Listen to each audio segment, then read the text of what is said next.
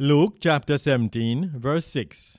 And the Lord said, If you had faith like a grain of mustard seed, you could say to this mulberry tree, Be uprooted and planted in the sea, and it would obey you.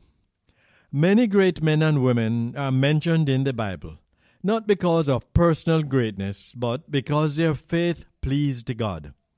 As a result, God used their faith to change their lives and the lives of those around them. Our faith, which is feeble at first, is developed and strengthened more and more as we trust in God, and God delights to increase the faith of His children.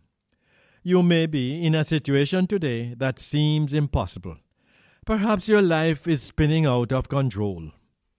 If you're a believer in the Lord Jesus Christ, then your faith can make the impossible possible. These very trials can be the means of strengthening your faith. God lovingly allows them, and we should accept them as evidence of His love and care for us. He wants us to develop that faith which He is seeking to strengthen within us. The kind of faith that Jesus refers to in this verse of Scripture requires that we surrender our lives completely to Him and honor Him by the way we live.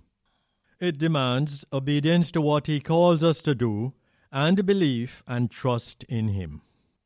Faith is not just hoping that God will come through as He promised.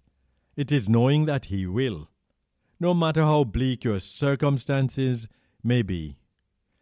Please join us next week.